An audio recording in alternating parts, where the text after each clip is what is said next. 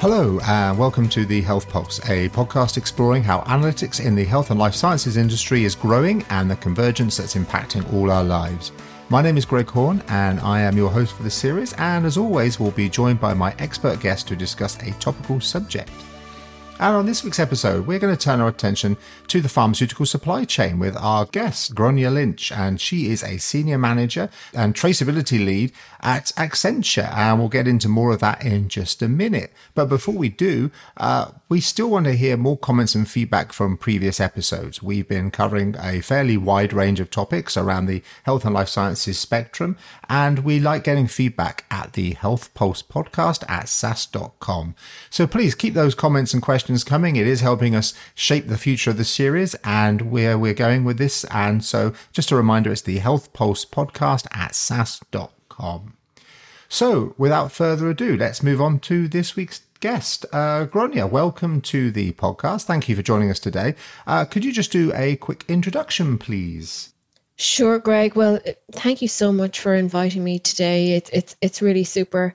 I love all opportunities to talk about the work that I do. I'm very passionate about transparency and traceability. So any opportunity to talk about that and myself as well, I do appreciate. I think we have plenty of things that we can spotlight in our supply chains. So that's wonderful. So maybe you can tell by my accent, I'm Irish. I live in Ireland.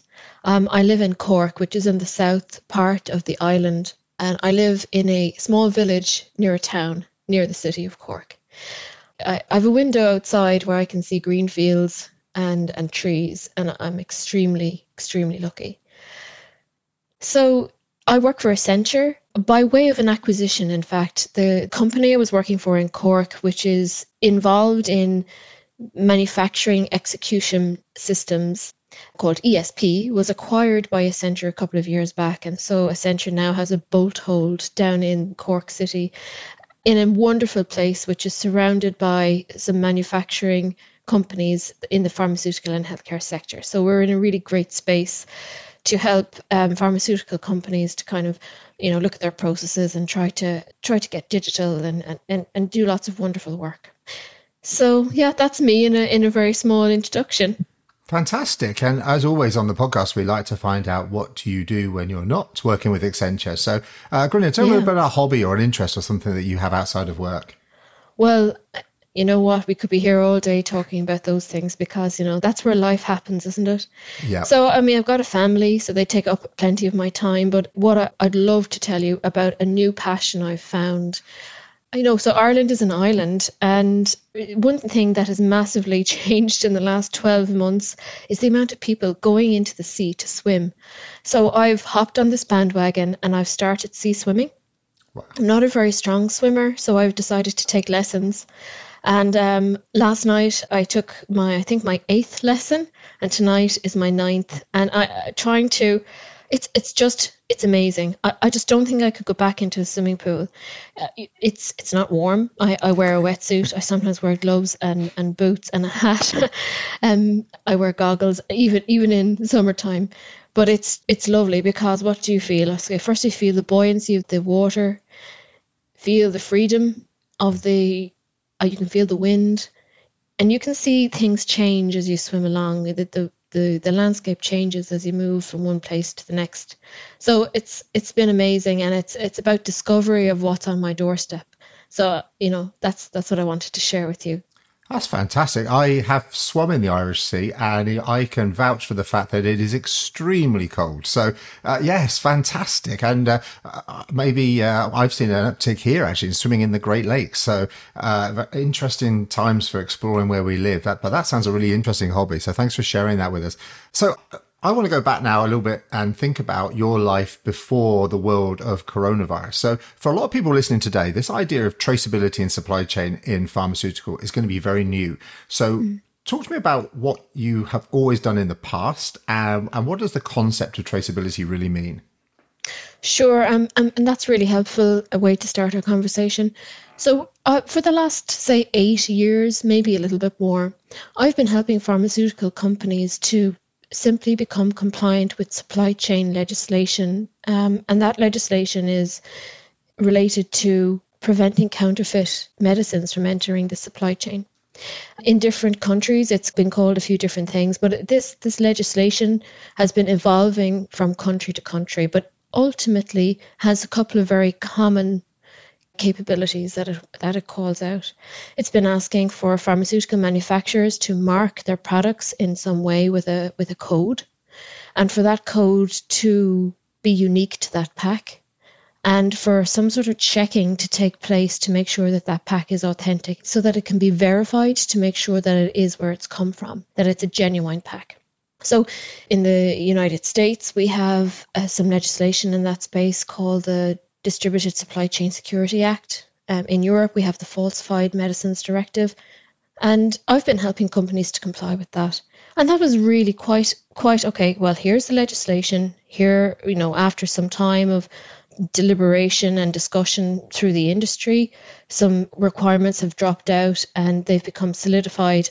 I've helped companies to interpret them. I've been helping companies to comply with them, to meet their deadlines, etc. So that was my world prior to COVID-19 coming out. And that introduced a capability around track and trace at a unit level, so at an individual box level. That's fantastic. That's really interesting. And I think our listeners now have a good foundation to understand what kind of some of the issues are. So let's think about this idea of coronavirus. Now, everybody has become an expert in Pfizer and Moderna and AstraZeneca, and they supposedly feel they know all about how, cold chain works and the rest of it. But from your perspective, how has coronavirus changed your role, and what have you been doing in that space in the last year, 18 months or so? That's a great question. Previously, I was using serialization, track and trace as basically a license to operate capability, something that was just work that I was doing just to meet legislative requirements. But now it's changed. What we're seeing is now that the industry has come to deliver on those legislative requirements and they're now compliant, it means that now what we can do is we really need to start looking at end-to-end traceability. So that legislation was really for finished goods, saleable units of pharmaceutical product going out to a patient in a pharmacy or in a hospital, primarily.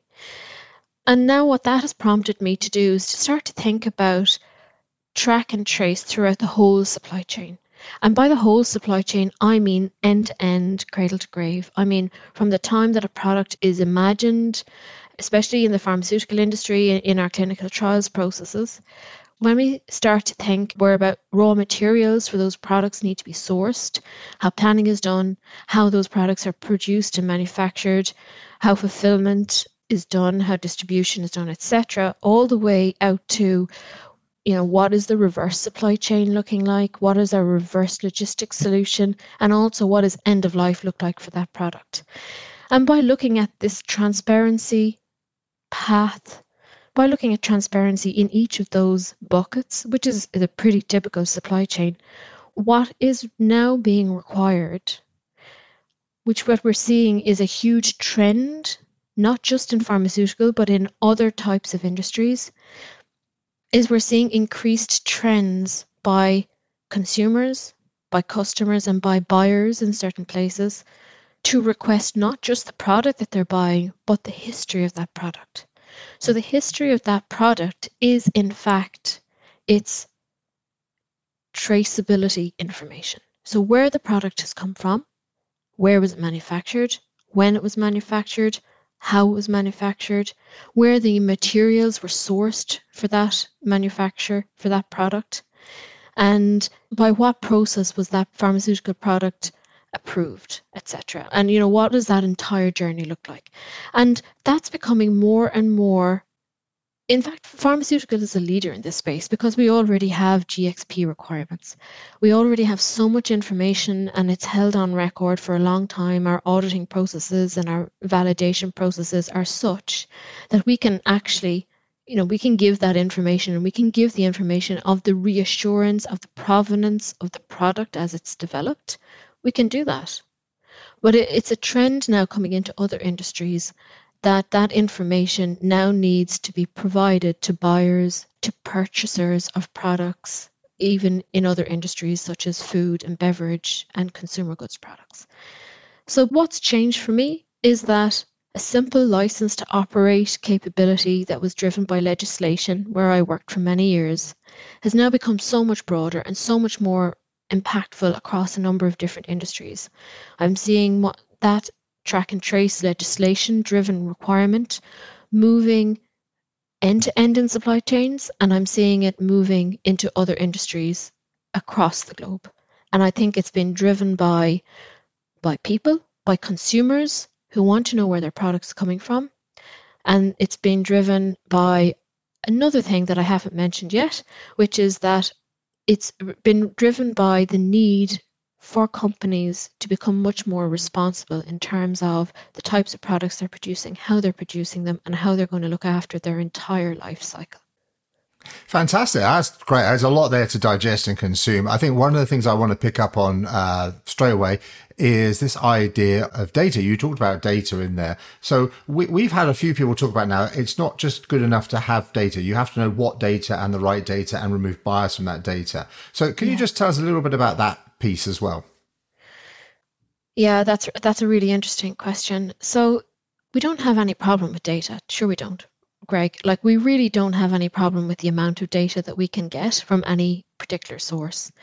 And now let me just think about supply chains again, because this is my space, right? So we're thinking about supply chains. Product ingredients are moving, materials are moving into processes and in and out of systems.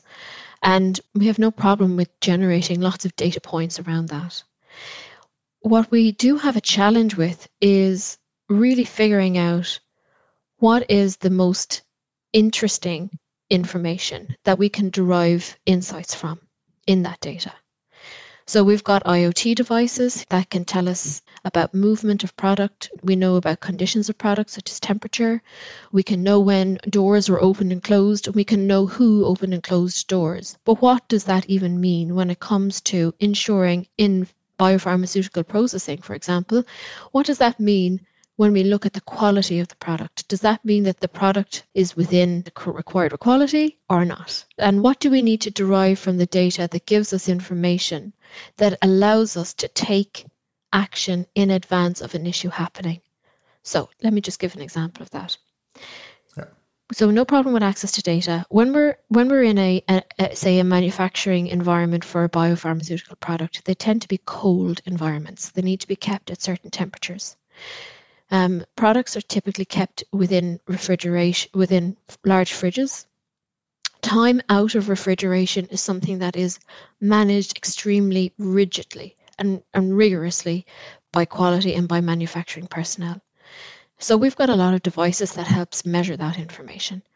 And of course, products need to be outside of refrigeration for certain amounts of time, but obviously that needs to be managed so that it doesn't extend beyond and be wasted in some way. So there are tolerances to the amount of time that products need to be out of refrigeration. So we've got IoT devices that can measure all of that. But the IoT device is just going to be recording a particular temperature at a particular time. So we need to derive insights into that. We need some software that sits on top that will actually tell us, this is time in, this is time out, and you have this many minutes to make a decision, take an action, and put that stuff back in the refrigerator. And if you don't do that, then we need to derive understanding from that as well, which means that the product will be spoiled in some way. So that's what we're seeing really in terms of biopharmaceutical processing. And that's what I'm seeing in terms of the integration of the manufacturing processes, the physical flow of product as it moves through manufacturing, and the insights that can be derived so that products can move faster and not be wasted. Brilliant. That's great. And that kind of leads us, I think, into a final question, which is the future. What is next? Where do you go in supply chain traceability? What's your big focus area for the future and the next however long? Yeah, sure.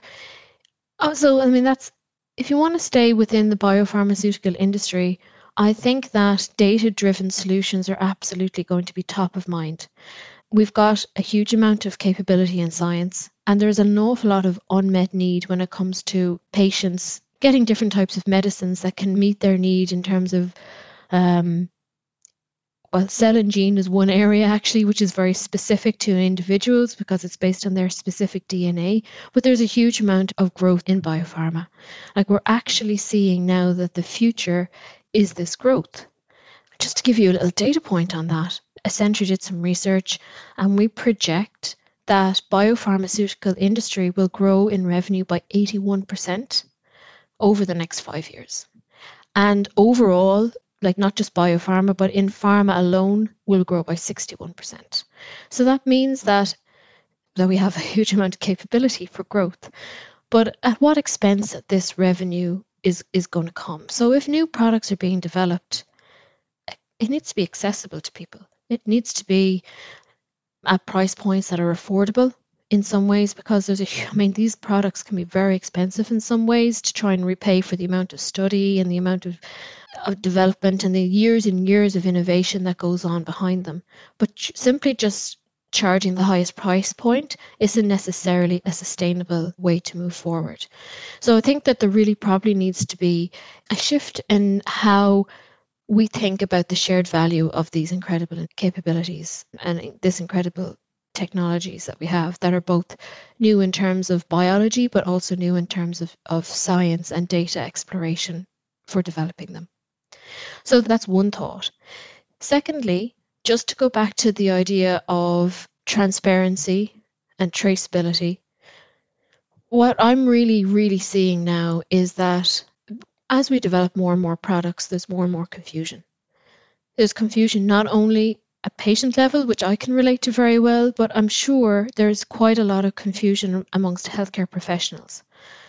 There's increasing numbers of products out there. There's increasing amounts of issues that can happen with interactions of product. And for sure, a lot of the doctors that we deal with, especially say in Ireland, are general practitioners.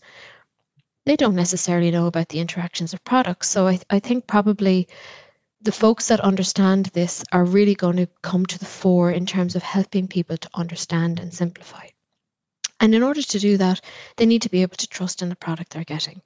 The information, the veracity of the information, the simplicity of the information, how easy it is to follow is a really important space. So I think that what we're going to see is an increased amount of effort put into enhancing customer experience. And I think in the pharmaceutical industry and in healthcare, we have, to my mind anyway, we have two types of customers. We've got patients as customers, and we've got healthcare professionals themselves who are customers, because they may be involved in putting a kit together to help with the administration of a product. I think we really need to get clear information to those folks about interactions, about how to use the product, about how much the product is going to cost now and into the future, and also enable ways that that information can be fed back in ways that can help to continually improve the customer experience.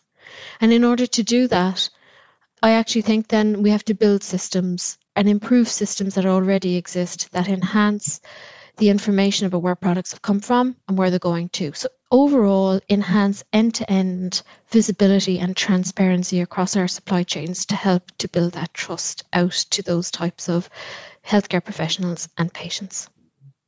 That's what I think. That's great. Grynia, thank you very much. And thank you again for joining us on the Health Pulse podcast. It's been a real pleasure to speak to you and to hear a lot about the supply chain, which I think many people just would not have even understood or had prior knowledge to. So thank you for joining us today. So all that remains really then is for me to wrap up. So thank you very much for listening. Remember, our email address is the healthpulsepodcast@sas.com. Please feel free to drop in any questions or thoughts based on today's episode, and anything that you may have heard in previous episodes as well. Always welcome. Last thing for me to do is to say I've been your host, Greg Horn. Thank you very much for joining us. Please like and subscribe to get future episodes delivered direct to you. And we look forward to another episode in the near future. Thank you very much.